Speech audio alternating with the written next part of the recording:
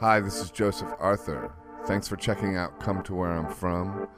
Please support us on Patreon, patreon.com/come to where I'm from. We are an independent podcast, and any contributions you can make are greatly appreciated.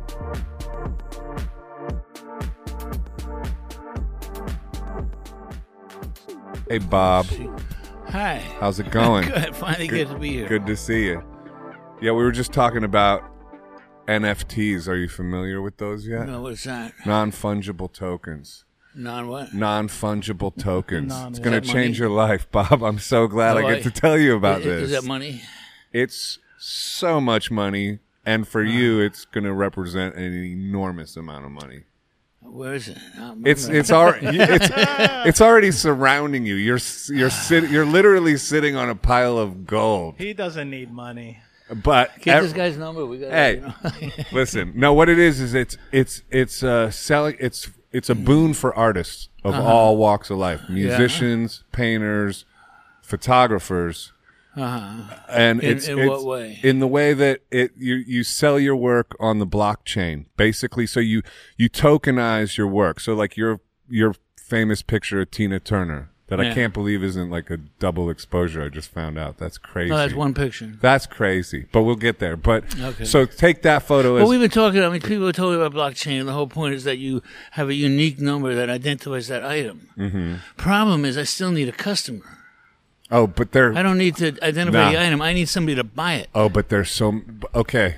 The customers. Bring me a customer. We'll talk about how they identify it. Okay. Well, the customers are erupting now in that space because people want to collect, right? They like collect Pokemon cards for $1 million or whatever. So they want to collect non-fungible tokens now because everybody wants to keep everything in their virtual world. They don't want to deal with a bunch of stuff, But so there's well, then they're not buying my prints. They're buying a number. They're buying a representative. Buying. Where's the print then? It's in there. It's a JPEG. A JPEG just sold for $100,000 a gifted, and another JPEG sold for $6.6 million this week. Why? Bob, I don't know why, but it happened. And then it's like selling air. Well. It's selling. So easily it's selling a reproduced. representative of your intellectual property on the blockchain, and it's a one of one. But it's not. People a JPEG is so easily reproduced. No, but anybody can reproduce the image, but only one person owns the token that represents that image. And by the way, I'm just learning about this too, so I'm. You know what? I got granddaughters that might be interested in this. No, but it's so good They're for you. They're going to be in that world. It's so good for them. I'm old enough to say, I'm not doing that. I know at first it's scary and doesn't make sense. No, it does make sense. It's just not for me. I'm not interested. It's so for you, Bob. Oh my God, is it for you? I'm way too busy trying to do the old way. Yeah, but here's what's great about it is it doesn't interrupt the old way in any way, shape, or form. Oh, good. It works in tandem, so it's just this other layer of value over everything we've been doing this whole time. It's basically like the myth of the starving artist is going bye-bye. It is, because they're I'm telling you. You heard it from him first. From your mouth to God's ears. Right? Exactly. I'll let you know. You heard it here exactly. first. Show me. Yeah. Show you. Well, this is amazing. Right place, right time. Right. The life of a rock and roll photographer. I love the cover. Yeah, it took a long time to put it together and get all the right pieces, but I'm really very proud of it. Yeah. I like the way it came out. I like the way it looks. Yeah, I love it. It's very Right simple, way. but it's in your, very bold. Yeah, are you doing That is me back then. I was it's in an airplane bathroom. I was on my way to Japan with Kiss when I took that picture in the mirror. the early selfie before selfies were a thing. They didn't have that word. Yeah. Yeah, some of the best photographs I've ever taken of myself are in airport bathrooms. Yeah, well, it's just you in the mirror. There's not you much else. You in transition. Yeah, and you got a lot of time, Yeah. So. Or even airplane bathrooms. You ever take selfies in those? Yeah, in the airplane. Yeah. Yeah. Oh, that's in the That's airplane? in the airplane. Yeah, Oh, yeah. that is in the plane. Yeah, no, high, And the we're Kiss high plane, over the Pop. we're The high Kiss over the plane. earth up there. I'm Yeah. like flying over Alaska or something. With Kiss, Gene Simmons. Gene Simmons is into non-fungible tokens. I can guarantee you Oh that. yeah, well he's into money. Yeah. So, how did you get going on this whole journey? Like, it started with Ike and Tina Turner, right? Yeah, I learned photography from my mother when I was very little. It was her hobby. She was actually an attorney. And growing up, I was the family photographer. And then after school, I kind of tended to want to drop out, turn on, tune in, and drop out. Yeah. And I lived with a rock and roll band. But then a friend said we had to go see Ike and Tina Turner, that they were amazing. And which rock and roll band did you live with? Well, they changed names every time they changed drummers. It started out being called the Justice League. Then I think they were the Pop Art, the Dave Heenan Set. There's a couple of different names. Anyway, they ended up as the Glitter House. And as they were about to break up, the last, kind of like the typical story, they broke up and they got one last gig. It was twice as much money as they ever got. It was actually $75, So Bob Crew discovered them. He's the guy who produced the Four Seasons and over 80 top 10 hit singles. And he liked Glitter House, and he was making the Barbarella movie soundtrack. So they actually are the vocals who sing Barbarella, Psychedella, Yeah. And that led to a record contract. They used my pictures for the publicity, and the record company started hiring me. I think my first job was Tommy James and the Shondells warming up a crowd for Hubert Humphrey in 1968. But then a friend of ours said we had to see Ike and Tina Turner. We went to see them, and Tina was absolutely amazing. And as luck would have it, they played a few shows around New York that week. So we came back a couple of days later at a place called the Honka Monka Room in Queens. I can't make that up. Honka Monka Room in Queens? Yeah, is it still there? No. Jinx. No, but I validated it's validated on the internet. It does exist. Oh, okay. And I know I was there. We should make an NFT token of it. Right. Well, it was very very simple. I remember it was just kind of a bar with a basement that had linoleum on the floor and a small stage, and somehow they crammed the horn players and the drummer and Ike and Tina and Ikettes all on this little stage, little tiny room. And that night I brought my camera. I was taking pictures. Nice. And I had seen the first night as Tina danced off the stage, a strobe light flashes, and you just get all these different images of Tina in the strobe light. So when we saw him at the Honka Monka Room, I was at the end of the roll. I had 4 or 5 frames left, and the lights were flashing. I wonder what would happen if I took a 1-second exposure and caught a few flashes in one frame. Yeah. And there's 3 or 4 other pictures that didn't really come out at all. Okay, I was going to ask if there was other ones. There's 3 that don't look quite right. And then there's that one is insane. Because I had no idea where to point the camera or what the timing was. It was just a guess. It's a masterpiece. And in fact, that picture came out so perfectly. It's unbelievable. What camera since then, was that at the time? Actually, I was using a Minolta that I borrowed from my dad. I think a SR7, something like that. It's not the camera; it's what you do with it. Yeah, I'm just curious. And I know that. Spoken like a master. Yeah, and that picture it kind of captures 5 images of Tina in the one frame. That just captures so much excitement of Tina Turner. Yeah. And so they played again at a theater in around in New Jersey a few days later. I made some prints, brought the prints basically to show my friends. And as we were coming out, my friends saw Ike Turner going from one dressing room to another and said, "Oh, show Ike the pictures," and literally pushed me into the rest of my life, pushed me in front of Ike. And that's amazing. He stopped and said, "What pictures?" And he looked at him. He said, "These are great pictures. I got to show them to Tina." He took me in the dressing room, and all of a sudden I'm standing there like, I could hardly breathe. Tina Turner's looking at my pictures and liking them. And that began a long relationship. Did you see that one, the exposure one? Yeah. That wow. was one of them. That but there was also 3 or 4 or 5 other good ones from that night. Yeah. And Tina actually was looking at the contact prints and saying, "Oh, I like this one. I like that one." And so Ike asked me to come to meet him in New York. A couple of days later, he introduced me to a publicist. That publicist brought me to a party where I started meeting other people. Billy Smith was one of those people. He brought me to MCA Records and said that they should hire me for this new piano player that was coming to town. And the lady was like saying, "Oh, he's brand new. Let's see what happens." And Billy said, No, I think he's going to be good. You should get a photographer. And that's how I got to photograph Elton John. Right. First time he played in New York, and then he came back a couple months later. Where did he play? Fillmore East. He opened for Leon Russell. Which is like Irving Plaza, right? Yeah. Tiny. Well, it's not tiny. Not tiny. It was a theater. It's more like 700. 1,000 people. East?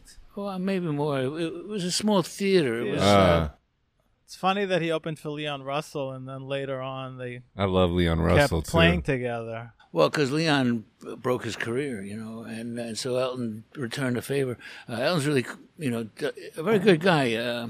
His career exploded. Like he was an opening act, came back a couple months later as a headliner. A few months later, he played Carnegie Hall. And I think in the same year or within the year, he was in Madison Square Garden. Wow. So he just really jumped, a lot. So wait, back to the start with your getting your start from your mom, who was a photographer, Right. and she also told you had to be the best. Well, yeah, Or I you remember, should, whatever you do, you should be the best. It's quite a awesome charge. You can do anything you want, just be the best. I find And I'm that like, fascinating. wow, That's great. That's wild. Yeah, because anything you want is quite a lot of opportunity. It's hard. Many artists have that blank canvas. Yeah. And then you can do anything. Well, you have to do something. But you have to be the best. It's really hard to do anything. And she especially could've if you said- have to do something and be the best, especially if you're starting out with the concept of being the best and you don't even know what you're doing yet. Right. But it's odd that, it's funny that the way it worked out, because I always did strive to just do it right, do it better, do it best, Yeah. That's what I'm thinking. Like, I don't actually, let things go. That helped, I think. It does. I don't want it to be mediocre. Right. And it's If it's something I made and I'm going to have to answer for it, it shouldn't be mediocre. I want to be proud of it. Yeah. And I usually am. Yeah, yeah. Hey, do you have any siblings? 3 Are they brothers. Brothers? Yeah. Are they also artists or No, not at all. Not at all. I had an older brother who was a bit of a bully, and I had 2 younger brothers who are none of them are in showbiz or Right. in the public eye. None of them know anything about non-fungible tokens, right? I'm just kidding. Well, It's a actually, joke. one of them might. One of them, yeah. One of them's a gambler, Oh. and he would love that kind of stuff. Yeah. Right? That's what this is all $6 about, million right? Yeah, yeah, yeah. So, what did your mom think about your photography? Did she think you were the best? Yes, she lived long enough to see that I really succeeded, and that was quite rewarding that my mom could finally see me succeed. Because for many years it wasn't a success. For many years, I was just drinking with buddies and CBGBs, and it didn't look like success. Right. There were times when it looked like what's the opposite of success? Failure, total failure. Or just fucking around, probably, right? Well, yeah, in a sense, but no, worse than that. It was pretty failure. Sometimes my mom saw me in some dire circumstances, and then when she was 94, she came to Brazil, and I had a massive exhibit, 13,000 square feet, huge exhibit. The mayor of Sao Paulo was there. The senator of the state was there. Both good friends of mine, with their son, who's the one who hooked up the whole exhibit. I got to introduce my mom to these people. It was really, she was finally proud of me. She was really proud of me, and that was very rewarding. It That's was good. beautiful. I love hearing that. Yeah. That's great, man. Yeah. And my dad I had an exhibit at Studio 54 in 1982, I think. It was the first kind of big public exhibit I had in New York, and 3,000 people came. It was a great party. And my dad came to that, and so he also saw that I had achieved some success with what I was doing. That's great. Because when I started, there was no word rock photographer. Right. Like that, rock was a thing on the ground. Mm-hmm. Yeah. It's just recent.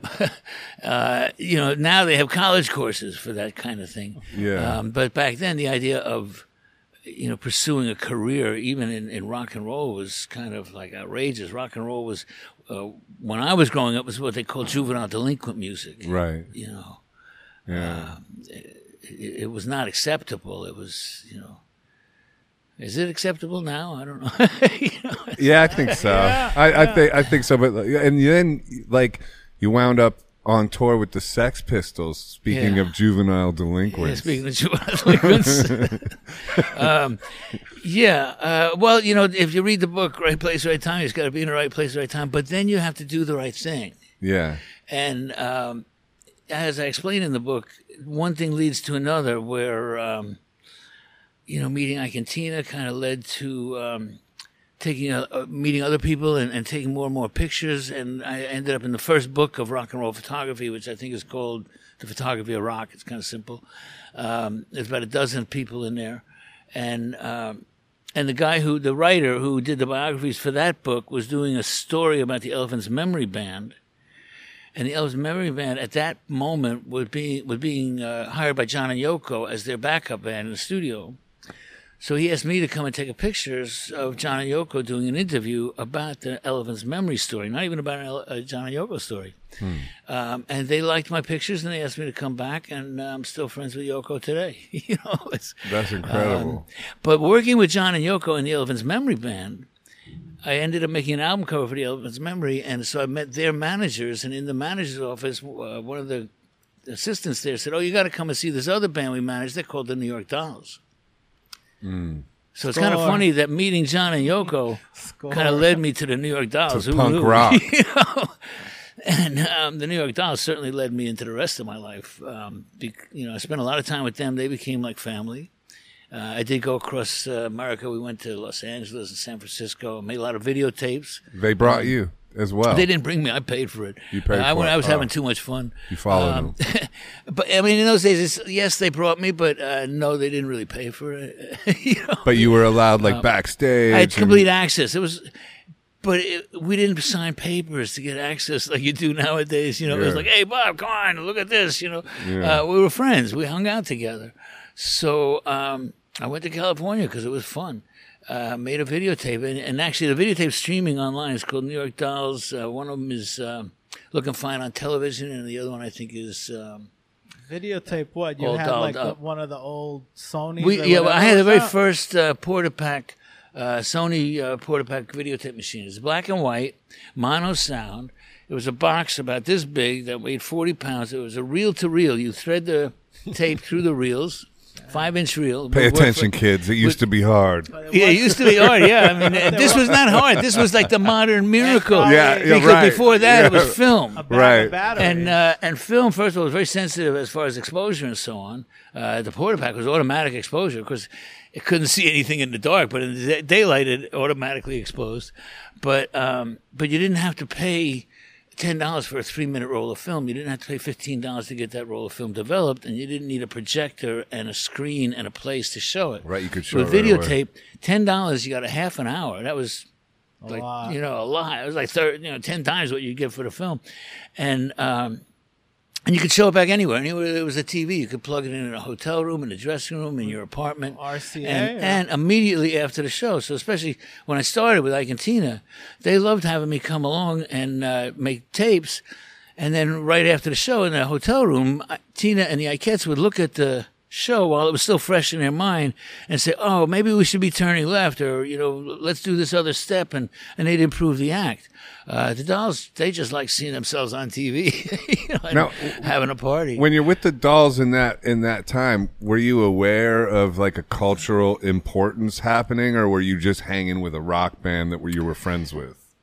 Well, people say that. Did you know the historical moment that we were in? No, I don't think you know. Did you have a glimmer of that, or not at all? Well, looking back, I mean, it's writing the book, I've done a lot of thinking about it. Yeah. And while we certainly didn't know we were making history, there were times when I felt it was important, and that's why I documented it. Yeah. I just felt, this is too weird. People are going to want to know about this, Right. And I was in the middle of it, watching it happening. So I did feel some urgency to document the people and, what they were doing. And does that come from like a love of life or like a spirit realm in a way, like kind of giving value back to the world that you value, or am I reading too much into it? Well, that's a really nice way to describe it. I'd like to think of it like that. But what else? I am a somewhat spiritual person, and I do like to give back. Right. I've found that that's one of the secrets of success is not only to take, but to give.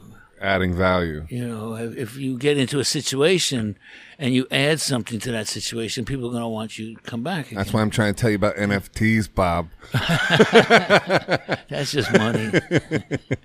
Anyway, yeah. So, well, And then did that lead to getting in with the Sex Pistols, being with the New York Dolls? Well, yeah, because when the Dolls were breaking up, Malcolm McLaren showed up with all these outfits, these clothes that he wanted them to wear, and he found out that the band was falling apart.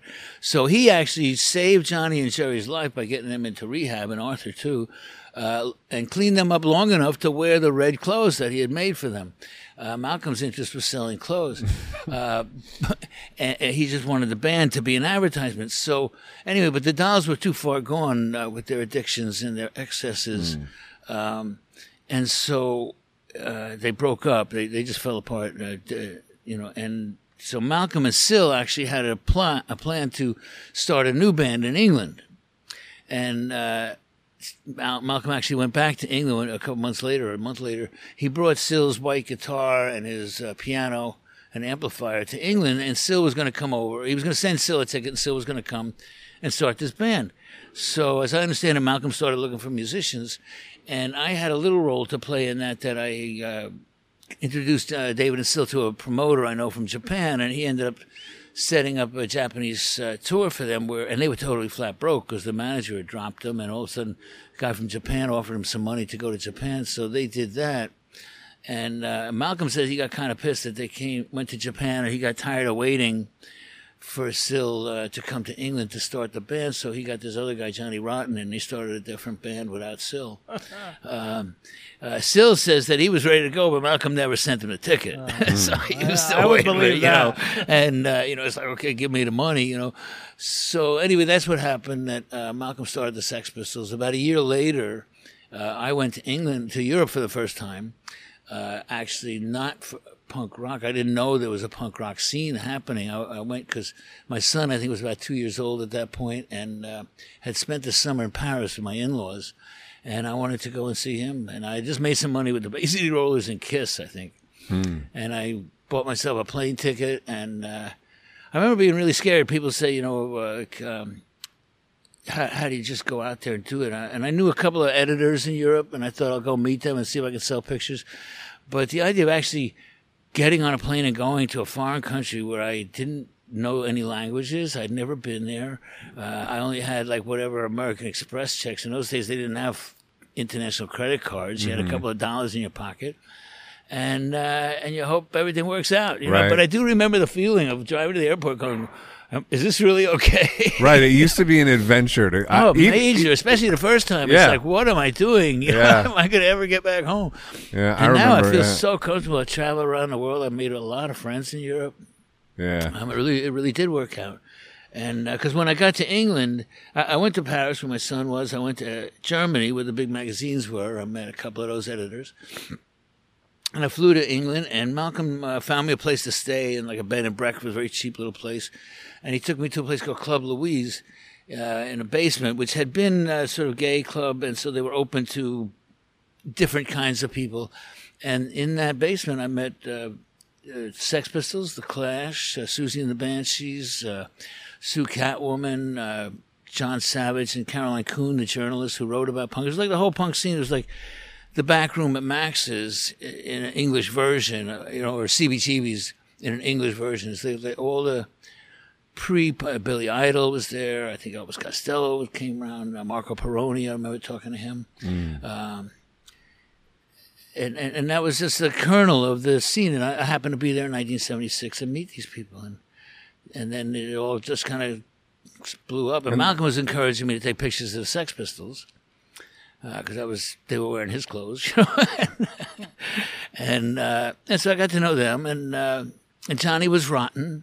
I remember the first night I sat down and met him, and he's sitting at the table talking, and he's saying all these dumbass, insulting things to people, and I just remember thinking this guy's really, to get his name right, he's pretty nasty, but it was him and not me, and so I didn't really get offended. I mean, just because he's a jerk and he says jerky things has nothing on me. So I just kind of watched him. And we sort of made friends when he realized that I'm not going to react to his act. Yeah. And then Malcolm was telling him I'd take good pictures of him. I put him in American magazines. So that helped too, And the but Clash then getting to know the Clash, I think it was that first trip, Caroline Coon and Vivian Westwood drove me to the ICA to see the Clash. That's wild. And I had no idea what I was in for. I remember I couldn't understand a word he was saying, but I understood the power and the fury and the intensity, and I was blown away. Kind of like what Legs McNeil said about the Ramones, that I don't know what I saw, but I knew I wanted to see it again. You know? Right. And so I came a year later. I went back to England. I started because I've been working with more magazines and had a chance to go over and see, take pictures again, meet some more of the bands. And by then there was a scene developing that I'd heard about, and so I came back and Sid was in the band. That was a change. And just one thing leads to another. I mean, it's all in the book. Right place, right time. Yeah, that's funny, that story about the hot dog picture with Sid and the mustard and everything like that. Well, that was on the American tour, because when I came back in 77, Malcolm arranged it, so I went to Luxembourg. They did an interview, the Sex Pistols did an interview with Radio Luxembourg. And we went over there and took... And it seems most bands, you get on a plane, you go there, you meet a DJ, you do an interview. With the Sex Pistols, every stop along the way was kind of chaotic. There was a lot of alcohol involved. There was the place where the Radio Luxembourg was actually this big old building that used to be a prison or something. And we're in the lobby waiting for the elevator just to go upstairs to the interview. And whenever the band would be in the same place, because they're not a band that you really pose and you say, okay, everybody show up at 2:00 and expect them to be there in the studio or something. That doesn't happen. But if they were standing next to each other, that's a group shot. So I would take some pictures. So Steve drops his pants, and this guy kind of stains on his underwear or something. And the receptionist freaks out, and we almost got thrown out of the building before we ever got it, as we walked in. So things like that would happen. And that was, I think, in November 77, and they came to America in January. At that point, I was thinking they were coming to New York. They were going to play Saturday Night Live. And I was going to get some pictures of them in New York, and that would be a continuation of my story. I had seen them twice in England, and now I'd have a couple of pictures of them in America. Fine. They weren't a big band. Right. I mean, I thought Sex Pistols were just some fantasy of Malcolm's. Like, the bands that played at CBGB's were basically unknown outside of a small circle of, rock scene readers. Right. I didn't understand how the press was reacting so wildly to the Sex Pistols. It didn't make sense. They weren't that good, Right. And they were nasty. Joe Strummer said he saw them play, and he didn't understand. He said Joe came from the theater of the school of theater where you entertain and people enjoy what you do. Right. And he said the Sex Pistols seemed to be doing the opposite, trying to make them not have a good time, trying to make them not enjoy what they were doing, trying to actually make them not like them. Joe says, I thought the audience is supposed to like you. Right. So it was kind of opposite. And anyway, it seemed that Sid had some kind of visa problem, and so they didn't get to New York. And if you actually see Elvis Costello, his first show on Saturday Night Live, Malcolm McLaren recommended Elvis, and that's how he broke his career. Right. If you ever see the YouTube version of that, the drummer's wearing a T-shirt that says "Thanks, Malk." Oh, really? Yeah. Is that the one where he did the false start? Like, yeah. So he got on Saturday Night Live and then got kicked off. Right. That's funny. And the Clash tried that, where in the middle of the song you change to the other song, because Saturday Night Live is live and they got a lot of rules. Other bands have done that. And you have to do just Elvis what they was the say, first. and you can't, if they tell you you have to do this song or you Billy agree. Joe did that somewhere in some festival a couple of years ago, where they told him not to do something. Oh, well, that was they were cutting him off, and he flipped out. And then he said, he got "Fuck over it," that. and then He went to rehab after that. But the Clash was going to change the song, and they had a beatbox, the cassette player, and they had it set up to play the other song. And in the middle of the song, Joe was going to hit play, and right up next to the microphone, and play this other song. And they had it all set in the dressing room. It was ready to go. And then they're on set live, and they're doing the whole thing, and he goes, picks it up, he pushes play, and nothing happened because he forgot to take it off pause. Oh, shit. and he ends up throwing the thing away and running around. Oh. Saturday Night Live was a funny show, but so the Sex Pistols ended up not playing in New York. They played in Atlanta, so I had to, in order to get keep my file consistent. I wanted some pictures of them in America. So I flew to Atlanta to get some pictures for the first show. And I thought, that's it. I'll just go down there. I'll get some pictures of them in America. I'm done. I come home the next morning. I didn't even have extra clothes. You know where they played in Atlanta? Where did they play? Yeah, do you remember? Malcolm had this idea that he was started with the Dolls of playing little out-of-the-way unknown places. Instead of coming to CBGB's, where Lester Bangs and Robert Christgau were ready with their pen to describe and compare, he wanted them to play in front of people. So it was like the Chinese restaurant that turns into a disco at night in a strip mall. It was a place like that. That's funny. It was very funny. And it was definitely rednecks, and they had definitely never seen anything like these Sex Pistols or any punk or, local kind of band like that. There was country singers and stuff. They didn't have rock and roll, garage bands down there. Right. So it worked kind of well because it really riled up the audience. And but some of these places were that kind of place to begin with. I think Randy's Rodeo, maybe one of them in Texas. The stage actually it was like a giant rope fishnet in front of the stage, because it was kind of traditional that if they didn't like what they heard, they would throw a bottle at the band. Like the movie Roadhouse or the Blues Brothers. Totally. They threw bottles. They threw whatever they had. They'd throw a hammer or a knife. But so I remember the Sex Pistols playing behind this giant, netting to keep the. That's funny. Because Johnny was like egging them on, like, "Hey, you faggot cowboys!" And that didn't go over very well in Texas. Yeah. But anyway, because the point was that I ended up on the tour because I went the first night. I was, like I say, expecting to come home the next morning. And after the show, a couple of drinks, whatever, and we go out in the parking lot to getting on the bus, and I'm saying goodbye. And I remember saying, "Well, so long, Malcolm. Too bad I can't come, but I'm sure you're going to have a wonderful time." And he goes, "Yeah, you can't come, Bob, because we only allowed 12 on the bus, and there's the band and me. And, well, that's only 11, Bob. Why don't you get on the bus?" And I'm like, "What?" And then a friend of mine, another photographer, said, "Oh, I'll come, Malcolm." He said, "Sorry, Bob asked first." And I don't remember actually asking, but I got on the bus. You got picked. And 10 days later, I was in San Francisco. I made one of my favorite phone calls. I woke up when it was over, and I called the concierge, and I said, "What time's the next plane to New York?" And I came home. I remember, because I had shot like 70 rolls of film. I came home. I just developed film, made prints for 3 days. There was a blizzard in New York in January when I came back.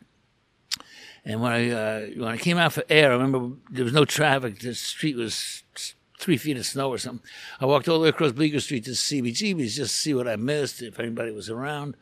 And because, it was a local bar. It was the kind of place that even in a blizzard, everybody would walk a few blocks and go have a drink and get together. Yeah.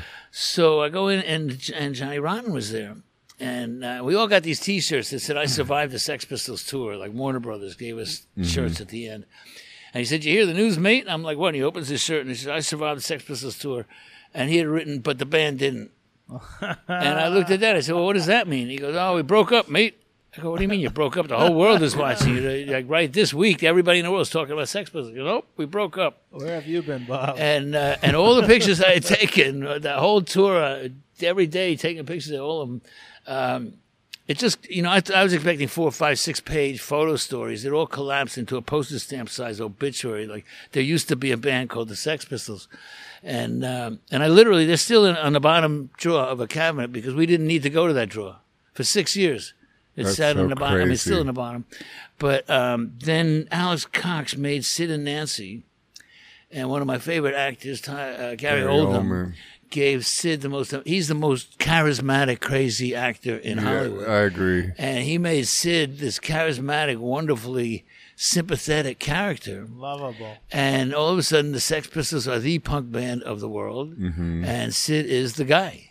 Yeah. That movie shifted If things? you want a little doll of a punk, Really? it looks I like guess. Sid.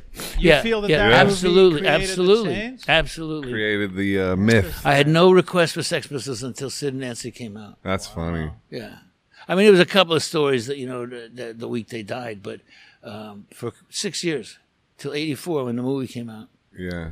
And I actually met Gary Oldman at the Sunset Marquee in Hollywood, and thanked him for reviving all my Sid Vicious pictures. When that happened, did you go like, "Oh my God, I hope I still have those pictures"? Or no, I have everything. You're I a don't have to collector. hope, yeah. You know. No, there's like 3 things that got lost, and I know what they are, and I hate people for them. What's your birth sign? Scorpio. It's right on the but a Libra. It's like right on. I'm the a edge, Libra, so I'm kind of like a nice guy for a Scorpio, but I don't forget. You know. You have all the videotapes. I'm just a too? softie I have because I'm everything. straight Libra. I have everything. All the videotapes, every format of videotape. My wife's been archiving everything. Right. Can you still organizing it play all. back some of that stuff, or some of it? Is lost? Most of it, I mean, if you get the right machine, we have copies of, because we have the half-inch video. It's getting a little harder to find somebody who's got a machine that works, but we have a lot of it copied. But I have 3/4-inch video, VHS, Betamax. Crazy. We got Super 8. We got 16 millimeter. I mean, every format. There were different times for different jobs. I've shot in just about everything. Do you want to make a documentary, maybe, like along with the book? Well, Don Letts made a pretty good documentary about me 10 years ago. Oh, okay. Called Rock and Roll Exposed, and he it wasn't just about me. It was what the image means to rock and roll, like how you hear a song, you want to know what they look like. Yeah. You know, like is this a guy in purple hot pants, or do they wear tuxedos? I mean, what do they look like? It's really a big part of the rock and roll image. And then you copy what they look like if you like the music, So image is very important. And Don made a great film about that. Iggy Pop, Alice Cooper, Yoko Ono, Debbie Harry, they all comment in that film. I'd like to make another one. It is a while later. That one is so good, and it was made for cable TV, which has a blanket music license. So they can license all the music to use on cable TV. But in order to stream it or charge for it is another license that's like so expensive because he's got Led Zeppelin and the Beatles and Frank Sinatra. I mean, we got a really good soundtrack. So I don't know if that film can really come out. But yeah, I'd like to make another one. And then, so that brings us to Zeppelin, I guess. Right? Or where do we go from the Sex Pistols? Well, I mean, Zeppelin was actually earlier. I met them in 1973. They were already huge. I hadn't really heard of them. I had been with Kiss and Alice Cooper and other bands. I just wasn't. They were kind of peripheral. I remember seeing a little later Balloon of a Zeppelin in the record companies, and I'm like, what the hell is that? Some band. But whenever I heard it, it was kind of this, blues, but not blue. I don't know. I wasn't an early fan, and so I wasn't really aware of them until Lisa Robinson called and said, I did a lot of work with Lisa Robinson. Shout out Lisa Robinson. She's great. Well, I did a lot of work with Lisa. She was the editor, not only of, she was the writer for the New York Post, which went to like 175 magazines and newspapers, but also Rock Scene magazine, which was sort of a fun project of ours, which was a deluxe kind of fanzine, like almost a real magazine, except we didn't really get advertising because we published a lot of stories about bands that didn't have record companies, that didn't have backing that we liked, just bands that we heard about that we liked. And so it was really about the rock scene. So Lisa, but also big bands, Kiss and Led Zeppelin. So Lisa called and said, we're going to go see Led Zeppelin in Pittsburgh, I think. And I said, how are we getting to Pittsburgh? She said, they have their own plane. I was like, that's nice. So we go out there, and there's this gigantic 727 plane. Had 2 bedrooms in it, a big brass bar with a piano built in the middle. So a nice plane, very nice plane. And but I met the band right then at the hotel when I just went up there and we went out to the airport. And getting on the plane, I think it was Lisa and Robert said, let's get a picture with the plane. And they walked over by the wing, and I took a picture. And that's become the most famous picture of Led Zeppelin around, in front of their airplane. Happened. That's how that photo happened. And what I really like about it is the plane is so big it doesn't fit in the picture. Yeah. You could And just see these guys engine. have their shirts wide open and their own airplane. And lots of people have told me that picture inspired them, that they wanted to do that. Oh yeah, they wanted that's to have the rock and roll dream. The free, that freedom to just be in my own airplane. Was that a single snap one? And or actually, I think there was about 6 frames at the end of the roll. I think that was the last frame. That encapsulates the rock and roll dream. Was it Dave Bryan from Bon Jovi is one of the few who actually lived the dream. Like a lot of kids see that and go, I want my own plane. And he actually grew up and got on one of those kind of planes. I'm still working for my plane. Because he told me that inspired him to do that. Yeah. Have you ever considered like where your gift for photography comes from, or have you ever thought why, like, not to like make you become immodest or whatever, but have you ever like analyzed why you're so good and you captured so many iconic images? No. Or do you? No, I never analyzed it. You haven't analyzed it? It's just something I do. It's I've had it this viewpoint. Sometimes you can look at somebody's pictures and they have a viewpoint, and I kind of surprised myself. A couple months ago, we were going through some things, and I found an old high school wallet. And there were 3 pictures I had taken in there when I was probably 15 and 16. And they looked like my kind of pictures. Right. They had the same, and I didn't have any technique or know what I was doing back then. Right.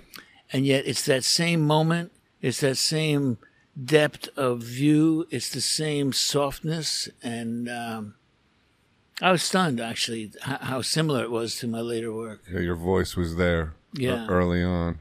And it's just what I do, and I don't know what that exactly is. And in a sense, when I met John and Yoko the first time, for this, it was an interview. Like I said, the writer for the book, the Photography of Rock, did an interview, and he told me to come. And I remember when I was actually walking down the hall, and John and Yoko were going to be on the other side of the door, and I was going to meet John Lennon and Yoko Ono, and this was like unbelievable.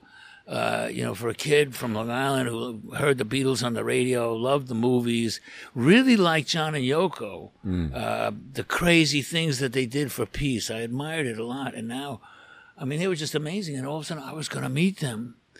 And I was walking down the hall and I was trembling. I was like, and I don't usually do that, but you got starstruck. and I realized it was John and Yoko. Right. It wasn't even just, a band. It was... Right. They were artists. They were more important than a band, And I remember stopping and realizing I can't take pictures shaking like this. I have to calm down, take a breath, get hold of myself. And I realized the only way this would actually work, then I would end up with doing anything else with John and Yoko, is if I did what I did and it came out well and they happened to like it. And I couldn't fake it. I couldn't try to do something else. I couldn't do something special that day just for them. I could only do what I do and hope that that's what they wanted. And thank God I did what I did, and it was what they wanted. What did you do? I took pictures of them. I took nice pictures of them. Isn't it wild how they... I took nice pictures at the right time. I caught a really nice expression actually that night of both of them really smiling and being together, and I did it in a way that didn't intrude on their conversation and didn't make them feel uncomfortable. Years later, Yoko actually mentioned that many photographers come in and they're so nervous that they're, shaking and they're yelling at their assistant or even throwing things, and that makes John and Yoko nervous. Right. And I came in, Yoko described in the film, in Don's film, she says something like, he doesn't dance, he doesn't run, he just kind of floats. Oh, about you. So about me, that I just kind of float. And that's the way I take life. I take it as it comes. I try not to interfere. I try to go with, just make things work. It's very zen. Yeah, in a sense, in a Long Island Jewish sense. Yeah. Yeah, there's like a But yeah, Zen has been a big part of my life. And actually in Japan, one of my very early trips, I met a guy who became later a very good friend of mine. And I was in the back of a taxi cab with him. And we were going to dinner, and I was telling him I really liked Japan. I really wanted to come back. I wanted to come back and go to a monastery and just, learn. I wanted to stay in a monastery and learn about Zen. And he looked at me, and he said, you can learn about Zen in the back of a taxi cab. And I was done. I was done right there. Yeah. Boom. Thank you. Saved the whole trip of sitting on the, eating rice for a year somewhere. You got enlightened in the back of a cab. And I've been that, in the present. And that's what Zen is. It's about just being in the present, not interfering, and making the best of it. Yeah. So that's what I've been trying to do. It's funny how John and Yoko took so much heat during that time of their sort of bids for peace and everything like that. They got so much criticism at that time, and he got so much criticism, and yet historically that's like some of the things he's most admired for now. Yeah. Well, there was a lot of Well, first of all, it's historic that if you talk about peace, people get angry. Isn't that funny? And it really is. You know, Gandhi, Jesus, everybody who talks about peace, everybody gets angry. I know. That's just one thing to begin with. Well, because you're opposing the powers that are making money off of war. You know? And you're opposing something in that's a human lot. nature, too, I think. Well, that too. And John actually explained that. It's very difficult to be peaceful. Yeah. And you have to work at being peaceful.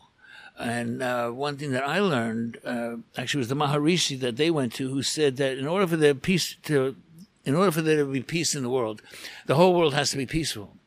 And in order for the whole world to be peaceful, each country must be peaceful.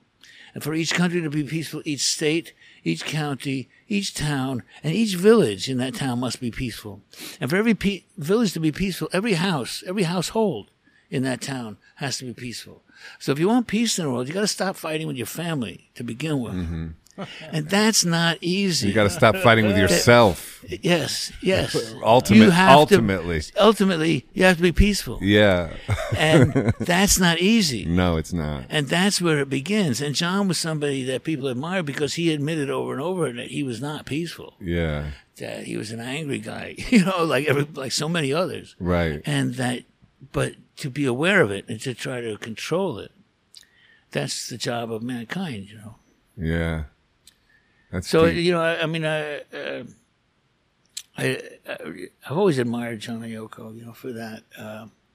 It's funny that in this work for peace, people, they did get a lot of heat because they did things like they mailed an acorn to every leader of the world, asking them to plant it so that the world could grow together in peace. Mm. Now, these are kind of conceptual ideas that Yoko, coming from that conceptual art world, where the art is the thought. Right. It made a lot of sense to a lot of people out in the world. They're, well, you plant an acorn and there's going to be peace in the world. You're crazy, But they got a lot of news that way. Right. I think it was Abby Hoffman who said that, when the news comes on at night, the first story is about whatever the president did today. And the second story is like whoever died or, killed somebody. And that's, the news. You can't get into those stories. You can't make those stories. You can't get that time. But the last story is the human interest story that has a little fun to it. So like when Abby Hoffman and Jerry Rubin went to Wall Street and they threw dollar bills on the stock exchange and everybody went crazy. That's the kind of story you can get at the last minute of the news, Yeah. And John and Yoko sending acorns to all the leaders of the world will be on the news because it's a cockamamie story, but it'll talk about peace. So when John and Yoko got married, they, like most couples, wanted to have a honeymoon, a private place to go and just be alone together and celebrate the commitment. And the more they thought about where they could be private, the more they realized the English press would try to find them and hound them. And the more secret it was, the more valuable the picture of them would be. And that all the press would try to find them. And there was really no place that they could comfortably think that they could be private. And so Yoko had the idea, well, in that case, let's make it public. Mm. And what's the most valuable picture? A picture of us in bed on our honeymoon. Right. And we'll let them come into our bedroom and take that picture, but we're going to put the word peace right behind our head. And every newspaper in the world that day carried the word peace. Yeah. And every interview had the word peace. Yeah. And it still does. Yeah. It's amazing. 50 years later. Every single one of those pictures says peace. And hair. It says hair, too. Well, because it's fun. They try to make it fun. John and Yoko said, we'll be the Marx Brothers. We'll be the comedians for peace. Right. If that's what it takes to get in the news. Mm. And they did it over and over again. And did it really well.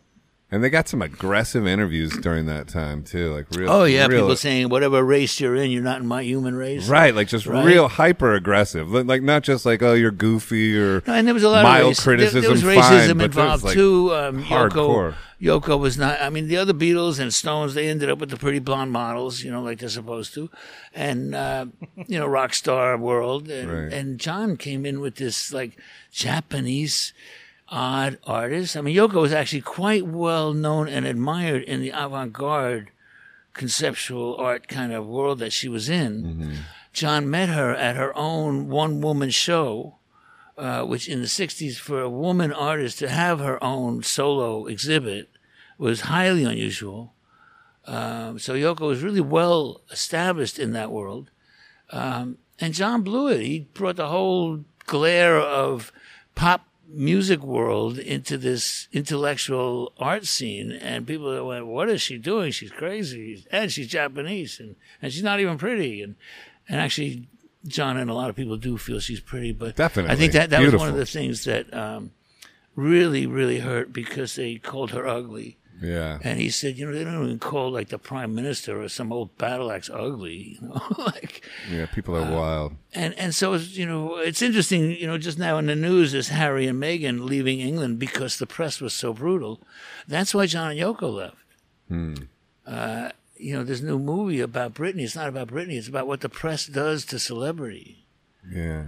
And there are people who look like those celebrities. Like when you're talking about these celebrities, there's an actual person in an actual bedroom somewhere who feels that. And John and Yoko were those people who did not want to be insulted by the English press. Yeah. And he embraced New York City. And you gave him the New York City shirt too, right? Yeah, That's but good. I saw the shirt. I wish I could give credit to the guys who made it, because it was just something they sold it on a blanket in Times Square on the sidewalk. Yeah. It was just a homemade thing that some guys made. And as soon as I saw it, it was just so simple and powerful. Yeah. And just that phrase, New York City, actually carries weight around the world. Tough. When I was in Japan, I used to say I can eat breakfast, lunch, and dinner just by saying New York all day. Like people will take you out and want to meet you. Yeah. And so I just saw the letters, and like I say, the graphic was so bold. I bought a couple of them. They were $5, and I bought myself one, and I liked it. And the next time I saw the guys, I bought a couple more, and eventually I bought like half a dozen, and I got a couple for my friends. Whenever I'd see these guys, it was just. Like I say, it's no store hours, I would be riding a bike around New York, and all of a sudden there they were on the sidewalk. They happened to be out on Tuesday, so I'd get some, And one day I was going to the record plant to see John recording, and the guys were there, so I bought one. And I kind of like it better. We cut the sleeves off. It gives you more of a New York feel to it. I think it's a little corny, the guys who leave this, because now you can buy them all over. There's knockoffs everywhere. Yeah. I think it's a little corny if you leave the sleeves on. And in those days, I used to carry a buck knife. It was a style, a thing to do. You cut the lemons for the tequilas with that. And so I cut the sleeves off and I gave it to John. And it was actually a year later, after his lost weekend in Los Angeles, when he was back in New York, we were on the rooftop, and I was taking pictures for an album cover. And then we took a few more pictures around the room. And John, I asked John if he still had the shirt that I gave him a year earlier. And the fact that he had, you probably heard about his wild weekend. He kind of got drunk with a L.A. crew out in L.A. Harry and, Nielsen. I haven't heard Harry Nielsen. And Lost Alice Week, Cooper it's and famous. Elton John. And He went nuts in L.A. for a year. For a year? Yeah, they split up, and Oh. yeah, that's well, they didn't quite split up. Or- After, at the time, John was suing Alan Klein. They were trying to break up the contract with the Beatles, and all of their money was in escrow, and so they didn't really have access to their money. He got bad reviews for the album sometime in New York because it was very political. He got bad reviews for the concert at Madison Square Garden because he just played with the Elephant's Memory, a rollicking rock and roll, and a lot of the political songs from the new album to an audience that wanted to hear the Beatles. right. And so he got kind of bad reviews. So he was getting bad reviews. Yoko, in her art, was kind of used to getting bad reviews where people were upset about what she did. Or Yoko's art makes people feel very strongly. And a lot of people don't like to feel very strongly, so they kind of say Yoko's terrible, she made me feel bad, whereas, in fact, that's how good she is. But anyway, so she was used to bad reviews, and John was not. And so he was really getting depressed, and Yoko wanted to keep working and said, get out of the house. If all you want to do is drink, go do it somewhere else. Oh, okay. He was not in a love affair with May. May was his secretary. Yeah. He was not the first executive to sleep with his secretary. Right. He was actually in touch with Yoko almost every day, as I understand, until he finally sobered up and she let him come back. But he had to grow up. He had to sober up. And he did grow up. when he came back. He spent some time with the boys just drinking, and that didn't really go anywhere. It ended up with him being splashed across the world as a jerk with a Kotex on his head. Mm-hmm. And he came back and he sobered up. He stopped drinking and started making better records. And then Yoko, let him come back home, and they had Sean, and the rest is just a beautiful happily ever after until it wasn't, until some guy just walked out of the shadows and ended it all. Yeah, that's crazy. I interrupted the story. You said you asked him if he had the T-shirt. I'm sorry. The what? You asked him if he had the T-shirt. We cut that story before you finished it. Where you asked him, New York does City. he have the shirt from a year ago? That he had the shirt. Oh, I'm sorry. So we were on the roof taking the pictures, and I asked him if he still had the shirt. And the fact that he knew right where it was, that he had gone to California and back, and he knew, he had a lot of things. People always gave him things, but he kept that one. So I knew he liked it. And he put it on right away, and we took the pictures because, Skyline was up there. I had no idea that it was going to be as important, but he was very comfortable that day. He was very sober. He was feeling good. His hair looked good. The sun was kind of going in and out of the clouds a little. And it was just a really good day, so we got good pictures that day.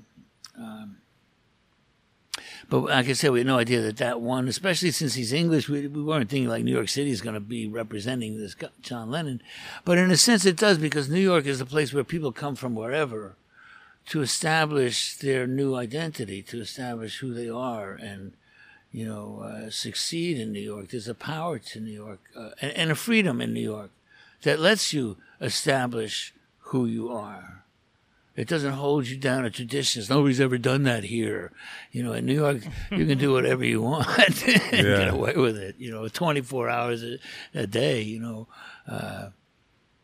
That's why people like New York. It's wide open, to opportunity.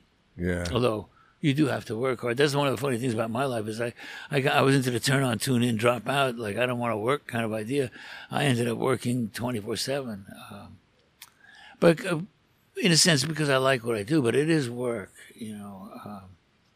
But I get to go to good parties and travel all over the world, and I get to meet all kinds of interesting people. That's for sure, Yeah, you certainly have. What about, and you photographed Frank Sinatra as well? Oh, well, I did take some pictures. No, I never met Frank Sinatra. Oh, you never did? Not met Frank Sinatra, no. I took some pictures from a distance at a concert. It's kind of interesting. Growing up, he was the corniest thing, and, our parents liked him, so we didn't. Right. Until my Italian barber used to play him. He used to come over, and a couple of us would get a haircut at the same time, and Joe used to always play Frank Sinatra. And little by little, I got into it. And then there's a record, Frank Sinatra Live at the Sands with Count Basie Orchestra with Quincy Jones, and it's just a genius record. Yeah. Every note, every moment, the way he talks to the audience. If you have a dinner party, you put that record on, you have a wonderful time. Mm-hmm. I got to be a real fan. One night, David Johansen and we went to Cy Sims and got the $39.99 leisure suit so we'd fit in with the crowd. And we went to see Frank Sinatra at the Forest Hills on a summer night. It's beautiful. Nice. And then I went to CBGB's, still wearing a leisure suit. And it was kind of funny because these girls were making fun of me. They had hitchhiked in from out west somewhere. And they were making fun of me. They were like real punk. And they thought you were and a actually square. The girl had a T-shirt on that said, "Please kill me," with a homemade target. And they were so obnoxious. At the end of the night, they had nowhere to go. I let them come back to my house and sleep on the living room on the floor. And about 6 months later, they showed up in the middle of the Sex Pistols tour in Texas, and we were old friends already. Is that where Legs got the title to his book, Please Kill Me? Well, it was a common theme. Oh, it was? It's actually more, Richard Hell made a T-shirt that he wore on the Lower East Side at a time when everyone felt like a target because there was so much crime, there was so much mugging, people were being knifed and shot. And Richard walks around with this T-shirt that says, "Please kill me." And everybody goes like, "What are you nuts? You're fighting that?" Yeah, I think that is nuts because I believe in manifestation. Yeah, that's why I would not do that. I would not do that. That takes guts. He survived. Yeah. Yeah, he's still surviving. Actually, if you ask Richard, now, please, Richard, don't come after me, because he says I don't get history right. But I think that he said he didn't actually wear the shirt. He made Richard Lloyd wear the shirt. He made the shirt, but he didn't wear it. Oh, really? Something like that. That's funny. And if I'm not right, Well, we're trying to get him on the podcast. We'll definitely ask him that. We should get Lisa Robinson on the podcast too. That'd be a good one. Lisa's got a new radio show on Sirius on Wednesday nights. Oh, cool. Yeah, I met her a long time ago in Atlanta, actually, in the early '90s, before I got a record deal. I crossed paths with her and we hit it off. She's a great lady. Well, she's one of the most influential people in my life. I heard you say that. She got me about half the photo passes or more that I ever got. Certainly the big ones, the Rolling Stones and Led Zeppelin and groups like that. She told me to go see Debbie Harry. She said, "This really pretty girl. She's going to be big." Lisa knew what was going on. Yeah. So did you get into the Rolling Stones inner circle the way you did? No. No, I wouldn't say inner circle. I know a number of the people around the Stones.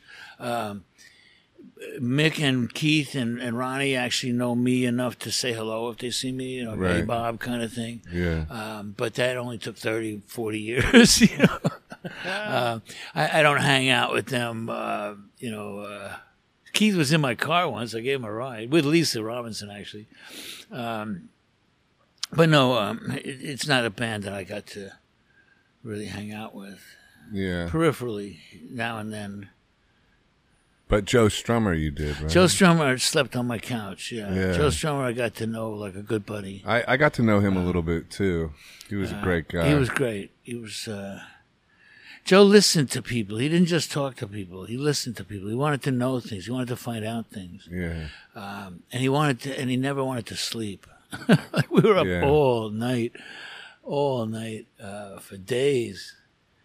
But we had a lot of fun doing that. Yeah, I heard you say, like, if you go out with Joe, you have to bring your sunglasses. Yeah, Elizabeth and I would remind ourselves. Actually, after one horrible, we were out all night in Chicago and came home at 8 a.m. And the kind of night when it snows and then it stops and the sun comes out and you're still awake. It's terrible. And it's not only are you going home, but that you're going home in sunlight on snow. After that night, whenever we go out, we say, "You got your sunglasses?" Because if you go out to dinner with Joe, you're going to be walking out of a bar at 9, 10 in the morning, and you need sunglasses. In sunlight on snow after doing a bunch of snow.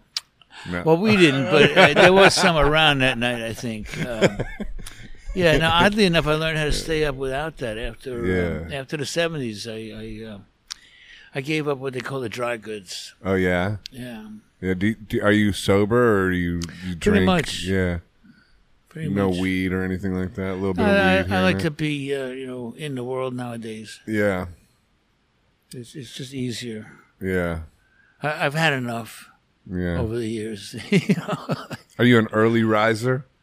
Nowadays, oddly enough, I find myself, if you don't get drunk, you don't sleep till noon, Right. And I'm just always surprised when I roll over and I look at the clock and it's like 6:30 or 7 o'clock in the morning and I feel fine. Yeah. I feel totally healthy and fine. I just have nothing to do. Right. Like who else is awake at 7 in the morning, But I feel very comfortable with that, So when compiling this book, how did you find the guy that helped you piece it together? Because I heard you say you had to find somebody who wouldn't put it was a too long much of odyssey their because own. over the years I've been wanting to write a book for many years. Actually, my wife and I have been doing what we started out calling research. We drive up to the country on the weekends. She'd read to me in the car. We read a lot of biographies, learning about how they're made and what how people put them together. Eventually, after 20 years, research turned into what they call procrastination. Right. But I worked with a few different writers where I would do an interview and then the guy would kind of write it up. But so often they would put a lot of their personality into it and not enough, not keep enough of mine. And because writing and reading is different from talking. Mm-hmm. That when you're talking, you use what I call verbal punctuation. You go, and you pause, you repeat yourself. When you're writing, you have to use actual punctuation. and it's quite different. And so, like I said, I worked with a bunch of different people over the years, and every time I would get to a point where I think I can do some interviews, and we get it back, and it was so bad that I would like just get off of it for a year or two. I wouldn't think about it. But Dave Thompson's a very good writer. He wrote a book with Sylvain Sylvain, and my friend Syl told me about it. He said, well, why don't you call Dave? And he gave me the number. When I called him up, it turned out that Dave is so professional, he has actually written over 200 books. Wow. And when I heard that, I thought, well, he's finished 200 books, and I'm only trying to finish one. So this is the guy. Could be the guy. When I first talked to him, actually, he was writing Walter Lohr's book. And so we started working. He's very easy to work with. I had already done a number of interviews, which I sent him, and then we did a few more. And what he did was take it all and put it together into a flow, into a timeline.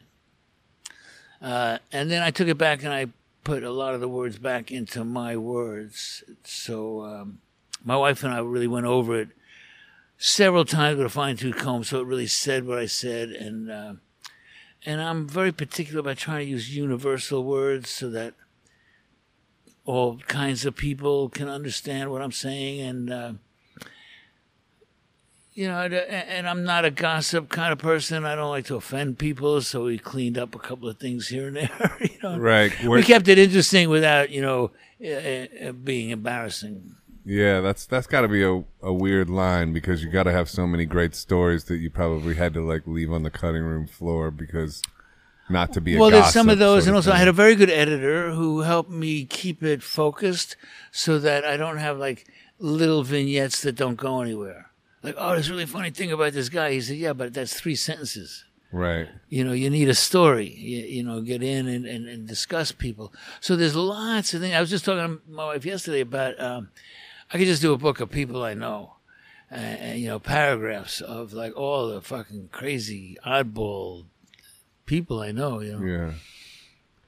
You know what's cool? Yeah, like, because I see you around, like, back when we could be in rock and roll clubs. Yeah, we used to go places. And we will again, but you're always there. Like, you're always at the Bowery Electric, like, bands that aren't that big at all, but you're there, and it's always I'm not like, always there. You must be going to the good shows. Well, you're there. I try to only go to the good shows. You're there a lot. You're there, I am there a lot. You're there a lot, and Yeah. it's cool that you stay connected in the sort of like Jesse Malin, down current. Well, Jesse's Brooklyn, great, and he really New York. organizes good shows down there. We've been Shout friends a out long Jesse. time. I love Jesse. Actually, Shout through this out whole Jesse. through this whole COVID thing, Jesse's the one person I've actually seen and had dinner with. Oh yeah. We sit on the sidewalk,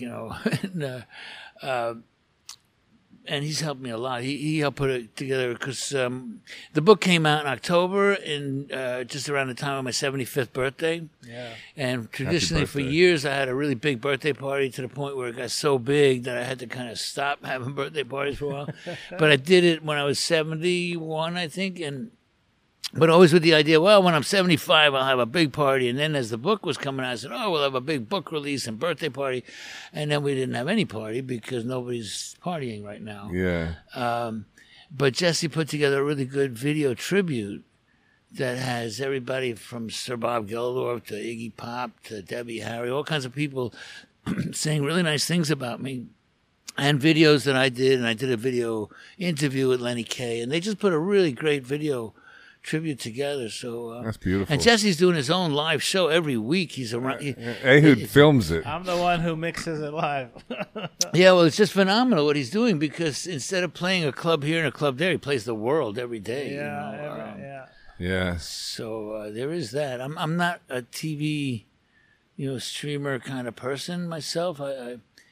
I find it awkward to look at the little flickering screen. Yeah. I was always more into the ambiance of being in a club and meeting people and Of course. feeling the people. And my wife's a fashion designer before, for many years, would look at their different clothes and get ideas from the way people put things together. It's just about being out in public, being in places. Yeah. I'm looking here now, and I see this Warhol picture with Keith Haring, and it makes me think about, like, did you have a lot of interactions like with him and Basquiat and Lou Reed. It brings those characters to mind. Basquiat, somehow I didn't really know it. It was more of an 80s thing. And I remember, going to an opening when it was Andy Warhol and Basquiat, and I just didn't understand the point of him putting little Mickey Mouses all over these other kind of things. Their art didn't really make a lot of sense to me. They were both kind of good, and like together they were just kind of screwing up each other's work, I thought, But then what do I know, It kind of had that feel, I think, a little bit, but then it gains value as time passes. And because well, also, when you say interaction with Andy came to a lot of rock and roll events, but I wouldn't say there was interaction in the sense that, yes, we did, in that we would make eye contact and sort of grin a little, like, oh, you're here, yeah, you're here. And then he'd be so shy. He never said very much. This guy. I once had going to visit Yoko Ono, the Dakota building that they live in. It's a very old building. It had one of the very first elevators in New York City after I think the Flatiron might have had the first, but it's what's called a hydraulic elevator, and it's very slow. They pump water into a piston, and the thing rises on a piston, and so it takes a long time. It's very safe because the water it's not like a cable; it can't break. But it takes a while to pump all the water in, and you're sitting there, and this thing is going up and up and up slowly. I got in the elevator one time. It was just me and Andy Warhol going up to a party, a dinner party. I think it was that party. Wow. And yeah. And he had just done a drawing based on my Sid Vicious picture for an Australian magazine, which I was a little excited about. And so I mentioned, I said, oh, Andy, you did a really nice drawing of my Sid picture. And he's kind of looking at me like scared to open his mouth. And he goes, uh-huh. And I'm like, yeah, I really liked it. It was great. He goes, uh-huh. And he said almost nothing. The most awkward elevator ride ever. And it's 9 minutes to go 7 flights. It was really, and then it was silence for for 9 minutes. Cold sweating and going, are we there yet? Oh, my God. That's funny. It was really funny. And then at the party, he and Sean really hit it off. Yeah, it's the picture is Andy and Sean away. and Keith Haring. And Sean and Andy were talking. I remember at one point, Sean asked... Andy asked Sean to make a drawing or something, so Sean made it like a heart and said, Sean loves Andy or something, and signed it and gave it to him.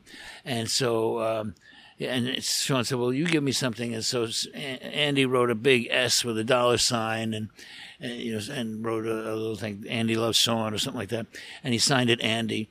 And 8-year-old Sean passed it back and said, that's just Andy. That could be Andy anybody. Sign Andy Warhol. And I thought, well, 8 years old, you already know. Chip off the old block, I guess, right? So later, they were playing. There were some chairs that are like some famous designer. Yoko has some very nice furniture up there.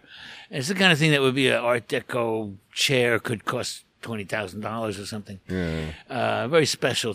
And Andy and Sean were playing with magic marker. They were drawing on napkins, and it was going through the napkin onto the Art Deco perfect enamel $20,000 chair. Yeah, and Yoko saw it, and I was facing them, so she turned so she wasn't embarrassing them and looking at me, and she said, "Is Sean, Sean making trouble?" And he actually wasn't. I think it was Andy who was drawing. And I said, no, but I think his friends might be. And then I said, because Andy and Sean were like talking and having fun and drawing and all this. And I said, I've never seen Andy so vocal and really, communicating and talking to somebody. And Yoko just said, well, he's found somebody on his own age level. There's a lot of, jealousy funny. Among artists. Or not jealousy, but competition, whatever, anyway. Right. Healthy competition, I guess. Yeah.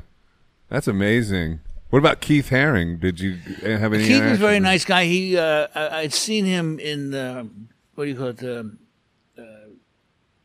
DJ booth at the Area Club. There was a really fabulous DJ. His name is Johnny Dynell. He's one of the best around. He still plays some of the biggest parties. And Johnny played at the Area Club. And the Area Club had themes, and Johnny played really great music about the theme, but in an intellectually genius way. I mean, you would just stand there and just get thoughts all night. And Keith was one of the people that hung out in the DJ booth there. And I think Madonna was around a lot. I didn't know that at the time, but I remember seeing him because I had heard like he was this guy who made these cool drawings in the subways. But it's really loud in there, and you don't really talk, very much. But one day we both were riding bicycles, and we happened to pull up at a red light at 7th Avenue and 42nd Street. That's funny. Right in the heart of New York City. Yeah. And we kind of looked at each other like, oh, you're him. Oh, yeah, you're him. And in those days, he had a pocket where he had his little buttons with his drawings on them. And we said hello, and I said, I'm Bob. He said, he's Keith. And he gave me a couple of his buttons. And I used to carry the John Lennon, the New York City picture. When people started bootlegging it and ripping it off, I started giving it away. Right. I used to carry a 4x6 in my pocket, and whenever I met somebody I liked, I would give them a picture. Yeah. And so I gave him my picture, and he gave me his drawings, and that's how we met. That's amazing. And then I remember getting a book of Do you his. still have the drawing? The buttons, yeah, I do. Yeah, the buttons, I mean. I have a little litho that he gave me, not too many things, but because it's more like we just talked. It wasn't about getting things. Right.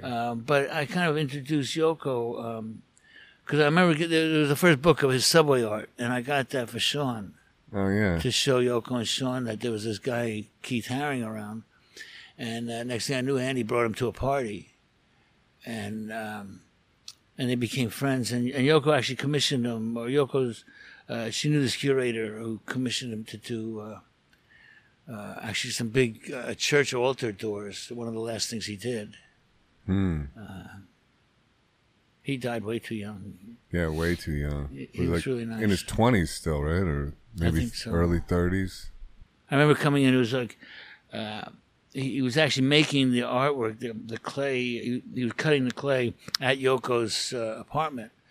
And I came in and said, hey, how are you? And it was the wrong question. Cause Oh, he wasn't good. It wasn't like, okay. I should have said something like, oh, good to see you, Yeah. Because 2 weeks later, he passed away. Oh, no. That's wild. But, I've lost a lot of friends because I'm getting kind of older. And what I'm trying to realize now is rather than think about the loss, I think about the fantastic times I've had. Writing the book, it just reminded me of all the great people, and this year, particularly with the quarantine where you don't go anywhere, I'm thinking of everywhere I went. Yeah. And I can't complain. That we've had, especially me and my wife, we've traveled all over the world. And I'd like to keep doing it. It's funny because I've always been low budget. It's not like I have money to just buy a ticket anywhere, but other people have been buying us tickets for exhibits and jobs and, different things. So we end up going, just before this happened, a year ago, March 8th, we flew to Brazil. There was a museum down there that had a 2-story fantastic exhibit of my John Lennon work. And we spent a week there. We came back March 16th and then locked everything up on the 20th. We left with everybody else, closed the door. Yeah. And stopped going anywhere. Yeah. So everything's canceled. Did you get the vaccine? I did just recently. I got my shot, Congrats. but my wife doesn't, so I'm still kind of nervous about her. Yeah. As nervous as I was beforehand, because Right. We can't afford to be sick like that. Yeah. I know a lot of people are tired of it, but it's real. You Yeah. can't get tired of it and ignore it. It's as real as it was in the beginning. Mm-hmm. And it is what it is. It's a change of a life. But, I was about to have my own booth in the New York Photo Show, which is a very, very big, big step in my career. And we were like on the verge of getting the tickets to Turin in Italy for a museum exhibit of my work that we were really looking forward to going over there and eating, My son had his ticket to go to Europe. He was going to go and open for Jesse in Europe. Oh, yeah? Jesse Malin was... I've taped your son a few times. Go what? I didn't I've know your taped son was a your son musician. a few Yeah. times. Well, Yeah. Chris played... Chris grew up with a K, K-R-I-S. He had played with Jesse in Europe a couple of years ago, and this time he was going to be the opening act, a 3-week tour, all over Europe, and he had his ticket, and everything got canceled, And I remember in the spring, a friend of mine kind of bottom-lined it when I mentioned something, and he's a very cynical guy, and he goes, "We all had plans, Bob." Yeah. You know? I had a 2.5 month tour booked with Yeah. Greg Dooley. Europe. Yeah, well, that's the thing. Yeah. We all had plans, Bob.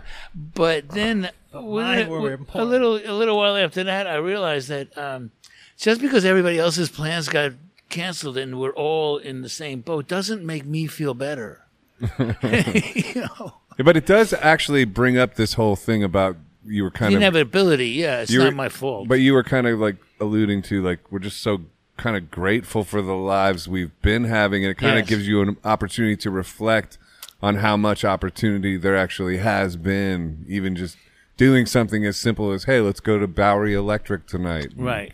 See a Right. rock show, you know? It's Right. like, I think we're never going to take those things for granted as much. Well, I'll never say never. I mean, Never say never, you're right. We'll my take a wife few pointed years. out. My Yeah, wife pointed we'll out take that, it for granted a week later, probably. Well, yeah, because my wife pointed out that the pandemic of 18 and 1919 was 1918, followed by the Roaring Twenties. Here we come. So I'm ready for that. I'm ready for that. Let's do that. I love There's gonna it. be a lot of hedonism from people who finally can go outside. Yeah, we're gonna have to go out. We're gonna have to jump off the wagon when that comes. No, I'm just kidding. But but that's why I'm not speculating. A lot of people say, "Well, I think by September we'll do this," and I Mm. say, "Well, I'll see. You let me know." yeah, Because the news seems to change every day, yeah, it's true. and And there's new call me in the variations. yeah, call me in the morning and let's see what's happening tomorrow. So Yeah. it's just the idea of not making plans. Yeah. When you spend a life making plans, Comes back to the Zen thing. it does. It does. You But the and be here now is always the great point. But if now is always the same, Yeah. it can get a bit tedious. Yeah. And It's literally Groundhog's Day. yeah, and there's no judge of time because things don't change. Yeah. It's not like we did that last week and we're doing this week. It's like so much is the same. Although that said, I'm very lucky. My wife is a great cook. I eat different things every day. I mean, she takes me around the world from Japan to the Mediterranean. I don't know where. I'm eating delicious things all the time. She's great company. She's an artist who makes beautiful work. So I feel very lucky. That's cool. And I've been selling some of my pictures just enough to at least pay the rent. So Bob, you gotta.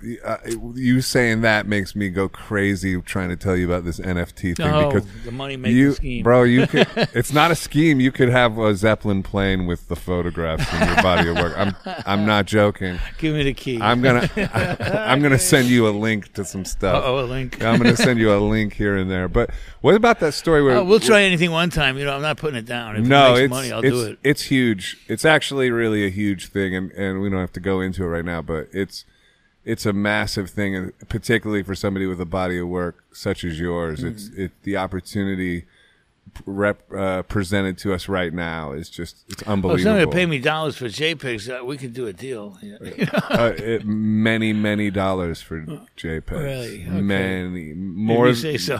I'm not joking. But so, what about Bob Dylan wanting to beat you up? Isn't that? Oh, yeah, there is an undercurrent throughout the book of my many attempts and failures to connect with Bob Dylan. Right. He was always a big hero for me. Yeah. Interestingly, I describe in the book that the first time I heard him, actually, a friend of mine came over and played a record and said, "You got to hear this guy." And I remember my knees going weak and falling on the floor laughing because it was like, I said, "This guy's not a singer. This is the funniest." I mean, there used to be comedy records in the 50s. And I thought this was like a parody of a singer, the way he sounded. And then That's my so friend said, funny. "Listen to the words." What Yeah. album was And that? Well, his early record. early yeah. records. Free Will It's one just you were laughing at? yeah, just the sound of that croaky voice. It was wild sing back it- then. yeah. That's when Nobody you first sang- when you first hear Even it. folk singers didn't sound like that. Yeah. You know? He was over the top with that shit. He was just, yeah. And then my friend said, "Listen to the That words." Dylan shit No, I he love does. him. You don't get me wrong, of course. Well, my friend said, "Listen to the words," and that changed everything. I started listening to the words, and they became, in many ways, my words. Words that I live by, in a sense of not instructions but mental ideas. Like, I don't know. I saw it online the other day. What's your favorite line? And I thought, well, the hypnotic splattered mist is slowly lifting. And there's a lot of Dylan lines that when I hear the words, every time I hear the words, I think different things. Mm-hmm. And for me, what Bob Dylan's all about is what you think when you hear those words. He puts combinations of words together that every time you hear them, you think different things. And that's the fun of it. It's just those things you think about. Not what he's saying, and not him, certainly, but what you think about. But the fact that in my life I've met so many heroes, I mean, Joe Strummer, John Lennon, I mean, amazing people, and never connected with Bob Dylan in that kind of way. And it's funny, the encounters I put in the book where eventually he wanted to beat me up because I took pictures without permission at a concert. He still will do that if you do that at a concert. And well, no, it made me see it in a different respect again, in the personal, that he is a person. I did it because what he was doing I felt was a very important newsworthy event. The fact that Bob Dylan was playing this secret Rolling Thunder tour with this cockamamie band of T-Bone Burnett was in that band too. T-Bone Burnett, Rob Stoner, Scarlett O'Hara, what's his name? Mick Ronson. Joan Baez came by. It was a cockamamie bus full of friends who were drinking heavily and thinking that was a really good idea and having a lot of fun. But it was kind of private, and Bob had hired Ken Regan to be the exclusive photographer. And it was the first time they actually searched people that you couldn't bring a camera into the theater, and I took that as a challenge. Of course. And overcame that. How did you overcome it? Well, I put cameras in my boots. I put a lens in the hood of my jacket. Wow. I actually literally taped film to my arm and then just kind of walked in like that, and didn't get, they didn't find it. I did 7 different shows like that. That's It wasn't like I did it once. And I did the You're cover an assassin. I did the cover of Cream, and then I sent them out. It was the cover of Cream magazine and the Enemy in England, and it got worldwide press. You get shit for it because of that? Yeah. And he was very angry about that. And like, who put those and- photos out without my approval? Yeah. And then when I met him, it was just, I had no idea that he was even aware. I thought he caught you at the show that they got upset. No, it's better than You're that. like bootlegging. It's better than that. It's better than that because first of all, I was not really aware that he personally would be involved in something like that. Yeah.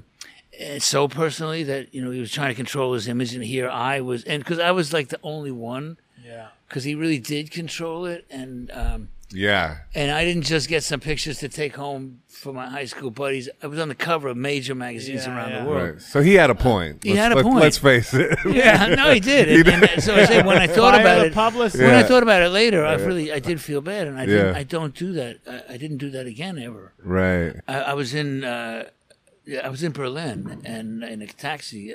Because I was at a Rolling Stone concert, ran into the publicist, mentioned that I was going to Europe. He said he was going to Europe with Bob Dylan and that they were playing Berlin.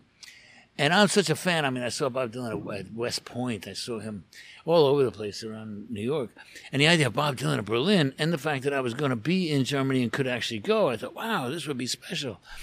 And I said, I'm going to Germany. And he said, well, come to this hotel. I'll get you a ticket, a photo pass. And so I get to Berlin, I go to the hotel, and they had switched hotels. They weren't there. So I got in a cab to go to the venue, to the theater, and find a publicist and deal with it that way. And I'm in the cab going there, and I see a bodyguard. I recognize the bodyguard that I had just been with in Japan, like 2 months earlier. This guy, Paddy Callahan. The Callahan brothers, famous bodyguards. Irish. Irish, big. They handled the Rolling Stones. Paddy the Who. Callahan. No, these were tough He will guys. kick your ass. His brother. That's my Irish accent. He will kick your ass. It's terrible. Well, his brother was the head of security for the Rolling Stones. Yeah. I mean, it was serious security. Anyway, I saw Paddy walking across the street, and he's with these 2 hippie guys. And then I realized that one of the hippie guys was Bob Dylan. And the other one, I think, was like another bodyguard or maybe one of the musicians or something. But I just saw Bob Dylan, and I got excited. And I had to tell the cab driver in German. By the time I got him to figure out that I wanted to stop, we're half a block away. He stops. I jump out of the cab. I'm coming down the block towards Bob Dylan and my friend Patty. And he saw me coming, and Bob Dylan kind of turns around like he must have thought some German guy is going to walk up to him. Yeah. And I'm looking at him. He's looking at me. I didn't know what to say. I didn't know what I was doing. I didn't know why I jumped out of the cab. It's just, instinct. I was a fan. Yeah, it was Bob Dylan, and there I was, And so I looked at Patty. I said, "Hey, Patty, how are you doing?" He goes, "Oh, Bob, good to see you again. You're coming to the show." I said, "Yeah, I'll see you tonight." And Bob got, Dylan got kind of bored immediately, and he started walking away. And Patty said, I got to work, I'll see you later. And he started walking away. And I don't know if Dylan said, who's that? Or Patty said, Bob. And when he heard my name, he turned around and he says, I know you. You've been taking pictures at all the shows. Oh, and I read in his book that he had hurt his foot. He had a cane, like a really nice cane with a big silver head on it. And he's waving it and he's saying, I always said I was going to beat you up when I met you. And I was like, you're going to beat me up? Like, what? And I started looking at Patty, my friend, like, you're going to protect me, right? I know you're working with him. Paying the bills, because the other guy is kind of, hey, we're going to fight. And he's kind of moving in with Bob. And I just kind of started saying, well, I always tried to take good pictures, and he was saying you didn't, get permission. I said, well, you didn't give permission. We tried to get permission. I said, but I felt... I said I tried to get really good pictures. And it was funny because there was a picture just before the tour, at the beginning when they were all drunk. There's a picture of him and Patti Smith, and he's wearing a striped T-shirt. And I know who took the picture. And I was there kind of bummed because we were out on the sidewalk and couldn't get in. It was at the bitter end. I know that picture, yeah. Right, with him and Patti Smith. Yeah. And he's drunk, and he apparently he didn't like the picture. So, but I know about it because, like I say, I couldn't get in to take a good picture. And when I was saying I always tried to get good pictures, and he said, "Well, what about that picture of Patti Smith?" I said, "That wasn't mine. Chuck Pullen took that picture. It's not mine." That's funny. And he's kind of waving the cane and looking at me, and then they finally walk away. And I was kind of stunned because the way I always thought of it is that I met God and He wanted to kill me. Right. And in a funny way, it really, two ways. First of all, never meeting Bob Dylan let me have the role of a fan. Mm-hmm. I mean, a lot of people, fans, idolize somebody, Bruce Springsteen or whatever. I met Bruce. He's a very nice guy. Lou Reed. Lou Reed. He's not still a nice guy. He was. He could be very nice. I think he put up a front of being a curmudgeon. I think that was a lot of front. Because I know other friends who talk about how warm and wonderful. No, he was and sweet, very warm and wonderful. But I've saw him many times. Yeah. Well, I saw him many times when he wasn't so. Yeah, warm. no, I've dealt with him that way too. But he was a neighbor, and I knew him a long time. Yeah, in fact, the last time I saw him, we had a really kind of a warm goodbye. But never connecting with Bob Dylan let me be that kind of sycophant fan. Like, I think he's fantastic, and I never got beyond the pillar, And what a great story, though. I mean, are you happy with that story now? Yeah, well, because hindsight? it was an interaction, like any fan. Like, oh, I met him and he talked to me. But he said he wanted to kill me, but I talked to the guy. You know what I mean? I have that same experience. Yeah. So that's what I meant. Like, I didn't meet everybody, and I maintained that kind of almost idolization of somebody. Although I don't idolize him, I like his. Did you ever photograph words. him again? Or that was it? Well, I've taken pictures at concerts where he's on stage and I'm in the audience. Yeah, I saw him in China when he played Beijing. Not officially. Not officially, and not. There's some pictures on my website. If you look at my website, bobgruen.com. Promote. And you can do a search for Bob Dylan. I've seen him many times over the years, and actually, I usually get some picture or other. But Dylan and Prince are some of the artists I remember that still to the end would go after anyone trying to take photos at the show or posting video after. Certain people are like super sensitive. I got kicked out of a Prince concert. Yeah. Oh, Prince! for taking my phone out. They would break the camera. They tried to get my camera off me, and I wouldn't give it to them, so they kicked me out. Yeah, I got kicked out. And then I got kicked out of a Prince right concert because the girlfriend I was with took a picture. Yeah, and I got punched. Yeah, Prince was pretty serious about that. Yeah. Elvis Costello too. Really? Not me, Bob. You can take a picture of me anytime you want. Okay. What else? I don't want to keep you forever. Yeah. We've been going for. All right. I just had one question. Yeah, well, Yeah. I live 4 blocks away, so it's easy. Oh, okay, good. Yeah, we've been going for an hour and a half or something like a that, little right? more maybe. Yeah. Everything unrelated, everything you described about yourself when he asked you what makes you like a good photographer, all I keep hearing great is how photographer. much you hustle, Yeah.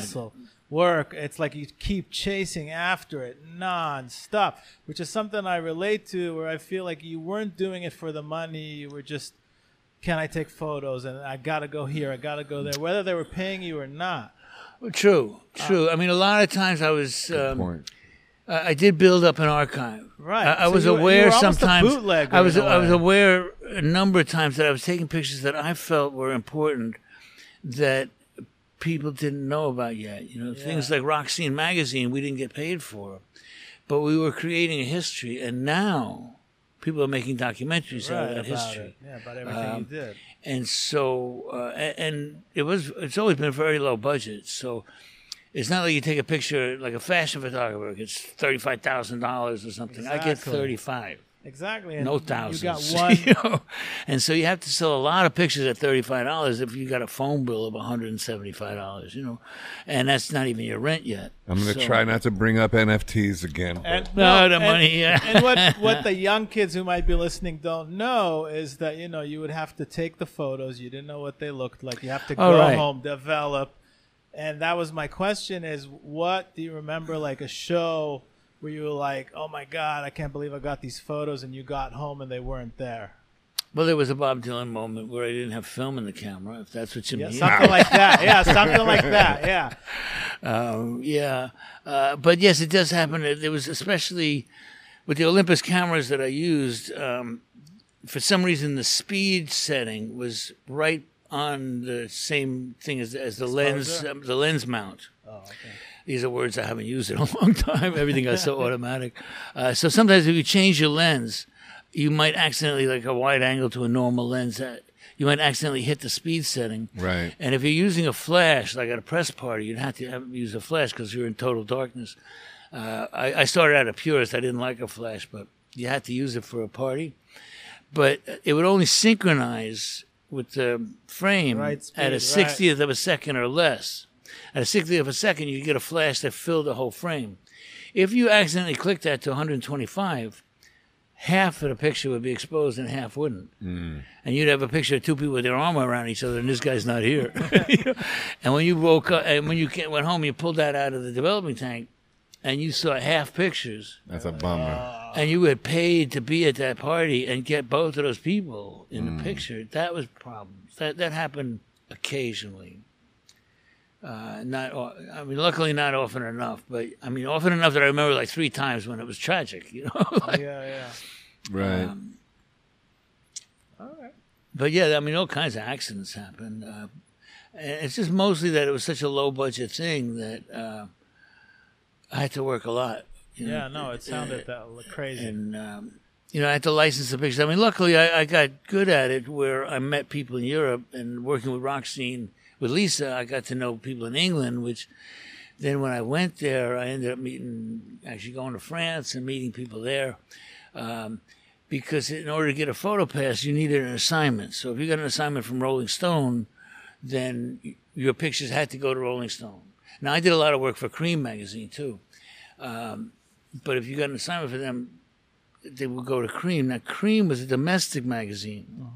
So if I got an assignment for Cream, I could also sell pictures to France and to England and to Germany. But if you get an assignment for Rolling Stone, that was an international magazine, you couldn't sell to somebody else. And you get the same money. So if you're only getting $35 from one magazine, you're not even paying for the film and developing. So I needed to have more international outlets just to pay for things. And last time before we tried to book you on the podcast, you said, let me wait till my Green Day book comes out. Oh, that was a while ago. Yeah. And So the Green Day book last came thing. out. Yeah. It's gorgeous. I wish I should have brought one with me. What's that called? It's called Green Day, Photographs of Bob Gruen, I think. Okay. But it's a really nice book. It was put together with the band. Billy and Mike and Trey all put comments in the book. We got a great guy, Avi, who did kind of graffiti cartoons all through the book, so it's very Green Day, teenage-ish. Not the formal kind of book I usually would have. It's much more informal in that sense.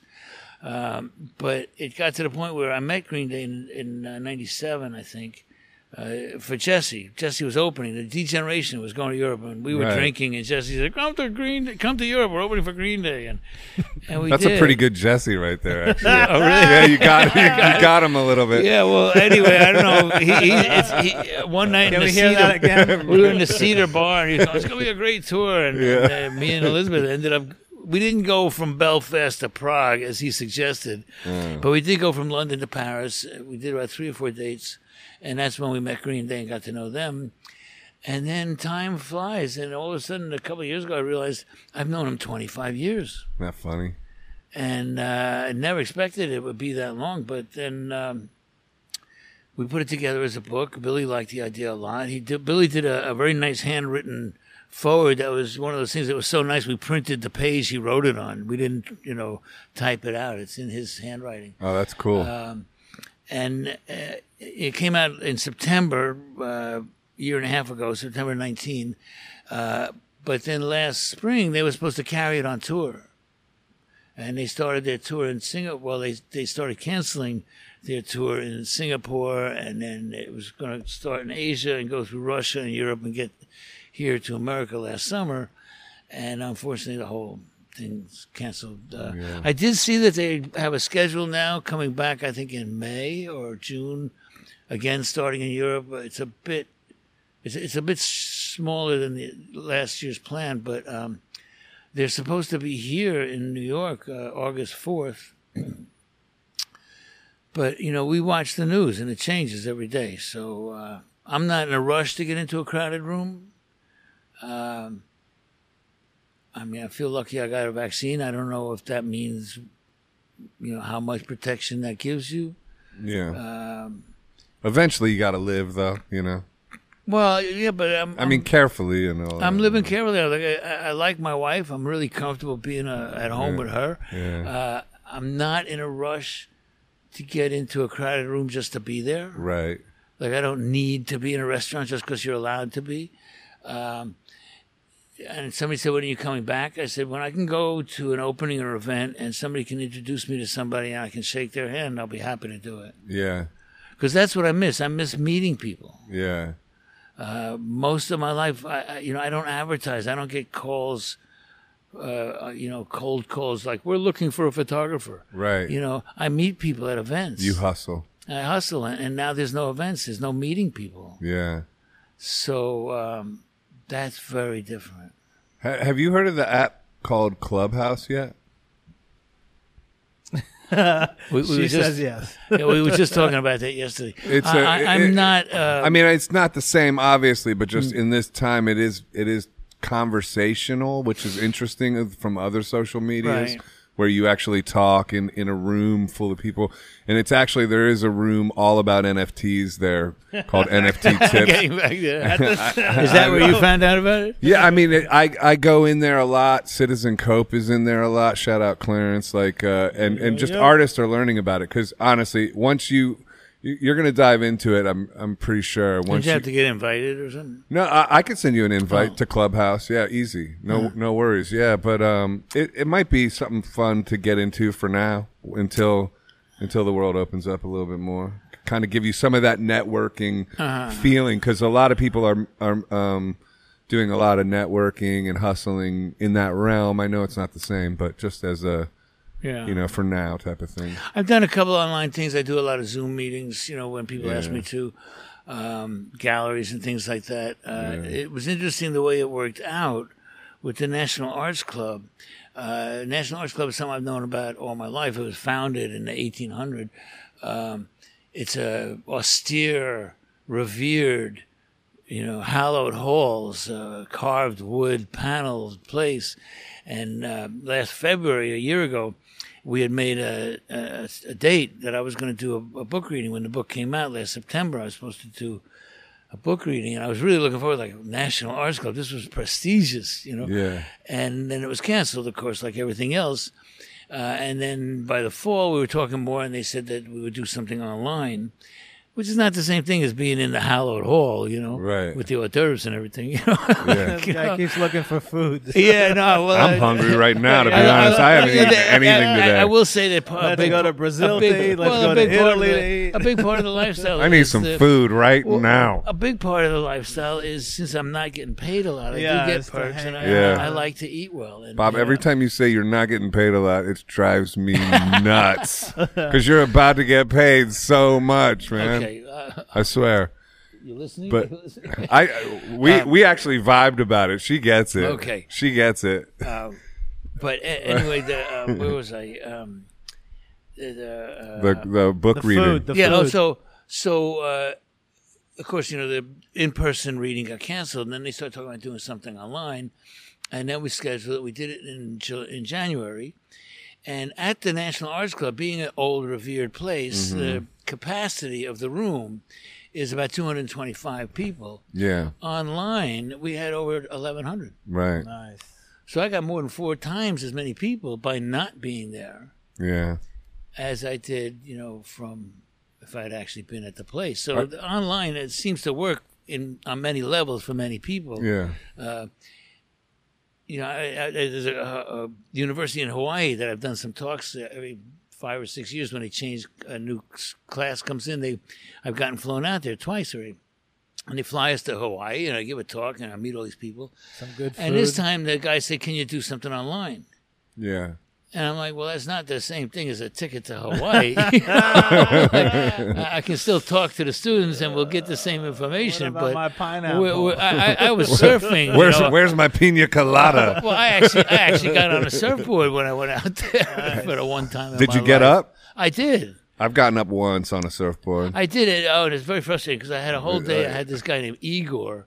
It's not a Hawaiian name, but this guy taught me, and he put me in the waves, and I Yeah. was doing great. And the guy was taking pictures of me, and we got back, and he said, "Do you want the pictures?" I said, "Yeah, I'm coming to get the pictures." And I get over to the pictures. Oh, we accidentally deleted it. Sorry. Oh, tomorrow. We'll get some more tomorrow. Of course, the next day it didn't happen the same way. Yeah, it's surfing's a tough nut to I have crack. imaginary pictures of me surfing, but Yeah. but Elizabeth saw it. I was standing. I got up there. I did. Yeah, it. that's amazing. Actually, not only just You gotta standing. pop. You gotta pop up. Well, the thing was not just getting up, but then I felt in control. I was actually Right. doing it, and I was like, "Oh my God, I'm actually doing this." Yeah, And I had that cool feeling. I know that feeling. I'm really doing this. Yeah. And it was amazing because, if you don't do it, you don't realize how the wave holds the board. I was Right. standing on it, and it was just there like a solid thing. Yeah, I was great. It was really great. yeah. Your whole life is that's like a metaphor for your whole life, Bob. Are you going to do an audio book? I am. They have just to. gave- You I just should, got because a- I heard you read some of it, and it was great, even that. Well, I just got a contract. Publishing moves really slowly, but I've gotten a couple emails that says they will be in touch to make a schedule. And as soon as they do, I'll gargle a lot, and then I'll read my Yeah, book. get that done. Get Get that it done. out there. I don't know. Today I'm just like my throat feels a bit under the weather here. Yeah, well, we're going to wrap this up. But Yeah, it's thank you been so amazing. much, man. This Well, has thank been you. I hope you edit a this into wonderful something that journey. makes sense. We are not editing it. This Oh, is no. it's going to go just like this, the Oh, whole well, thing. somebody's got half a night to watch this. Oh yeah, People will watch. they will. They'll Okay. love it.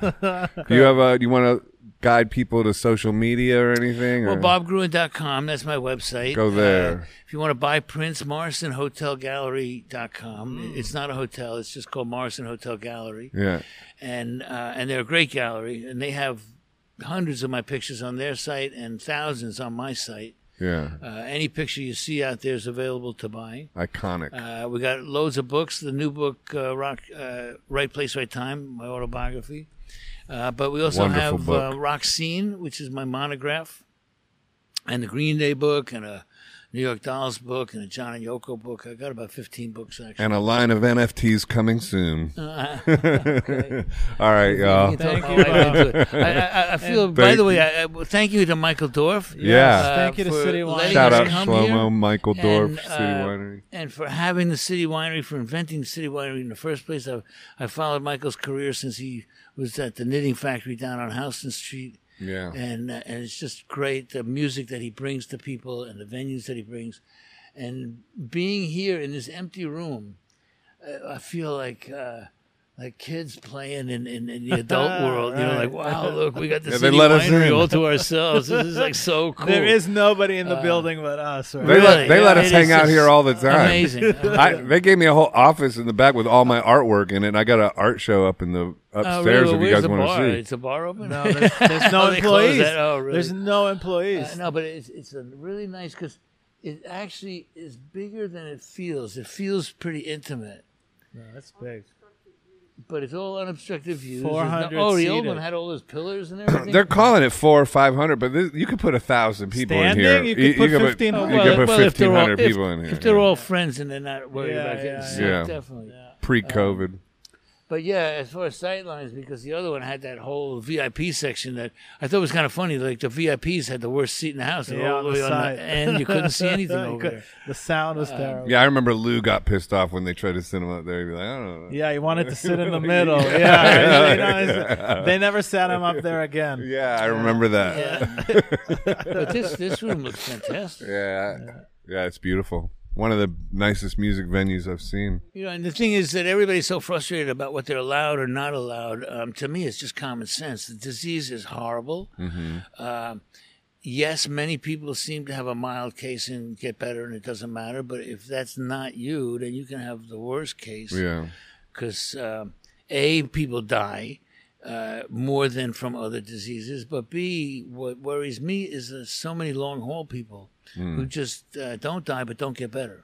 Right. And they live a really compromised life. I have several friends who have lost functioning, brain problems, heart problems. And that's what I'm trying to, avoid. Yeah, well, thank God you got the vaccine. You got to keep reminding yourself it really is serious. It really is happening. It's not okay that even though a year later it's the same as it was, and we just have to be careful. Word, for sure. Yeah, I got lucky with it. I actually got it, but it was, a few days of a flu for me, and I had to quarantine it for 2 weeks or whatever. But, and I definitely felt a little bit weirder than a normal thing getting back on track with my running and this, that, and the other. There's definitely is a residual thing, I think. But I'm fortunate, but a lot of people, if you're immune compromised or older. Yeah, I know a few people who got sick for a couple of days and then they got better. I'm a little jealous. Like, does that? But that. Yeah, because I got the antibodies now. But then, do you have antibodies for all of the varieties? Like who's safe? Who knows? Who knows, Bob? We're not going to crack this code right here. I know. And the thing is, there's all these other diseases and so on. So it's just they kind of put for a whole year, they put this fear of deadly disease. There is that. I feel like we have to I agree with what you're saying. There always was that. Be fear. careful, but death is not a new concept, and you can still get hit by a car. Right, on some level, careful walking up here. On some level, you got to kind of just get on with it too. Like obviously, don't be an idiot about it and all that you're saying, but at another level too, there's been so much fear programming happening that I think a lot of people are traumatized by that, and to the point where that will also be something that a lot of people have to overcome. I think. Right. But how soon are people going to really want to hug and kiss again? I want to hug and kiss right now. I really want to. None of you guys, though. Actually, but I mean, how soon will people feel comfortable doing that? Yeah, I feel you. Yeah.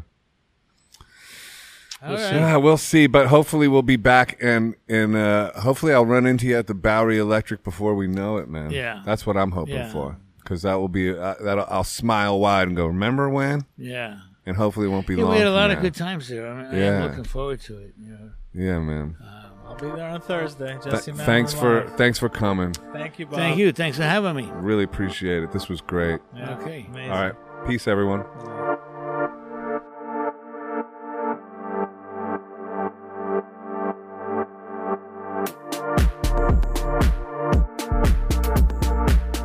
Hi, this is Joseph Arthur. Thanks for checking out Come to Where I'm From. Please support us on Patreon, patreon.com/Come to Where I'm From. We are an independent podcast, and any contributions you can make are greatly appreciated.